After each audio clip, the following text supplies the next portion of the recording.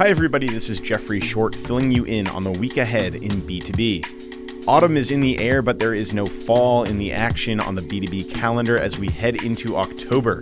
Cable Tech Expo starts on Monday in New Orleans, Louisiana.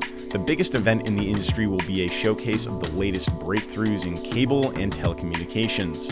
Over the course of the 4-day conference, more than 100 hours of learning sessions will be available. MarketScale will have a team in town for the event, so follow us for updates, and if you're in New Orleans, come say hello. A big event is also taking place north of the border this week. The Canadian Manufacturing Technology Show kicks off on September 30th and runs through October 3rd. A wide array of industries will be represented at the show, but if you're in the automotive or aerospace sectors, you particularly will want to keep tabs on CMTS.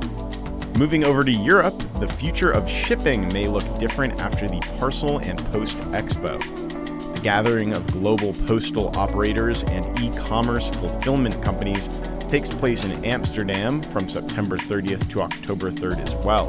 The expo expects more than 3,000 attendees this year, representing more than 100 countries.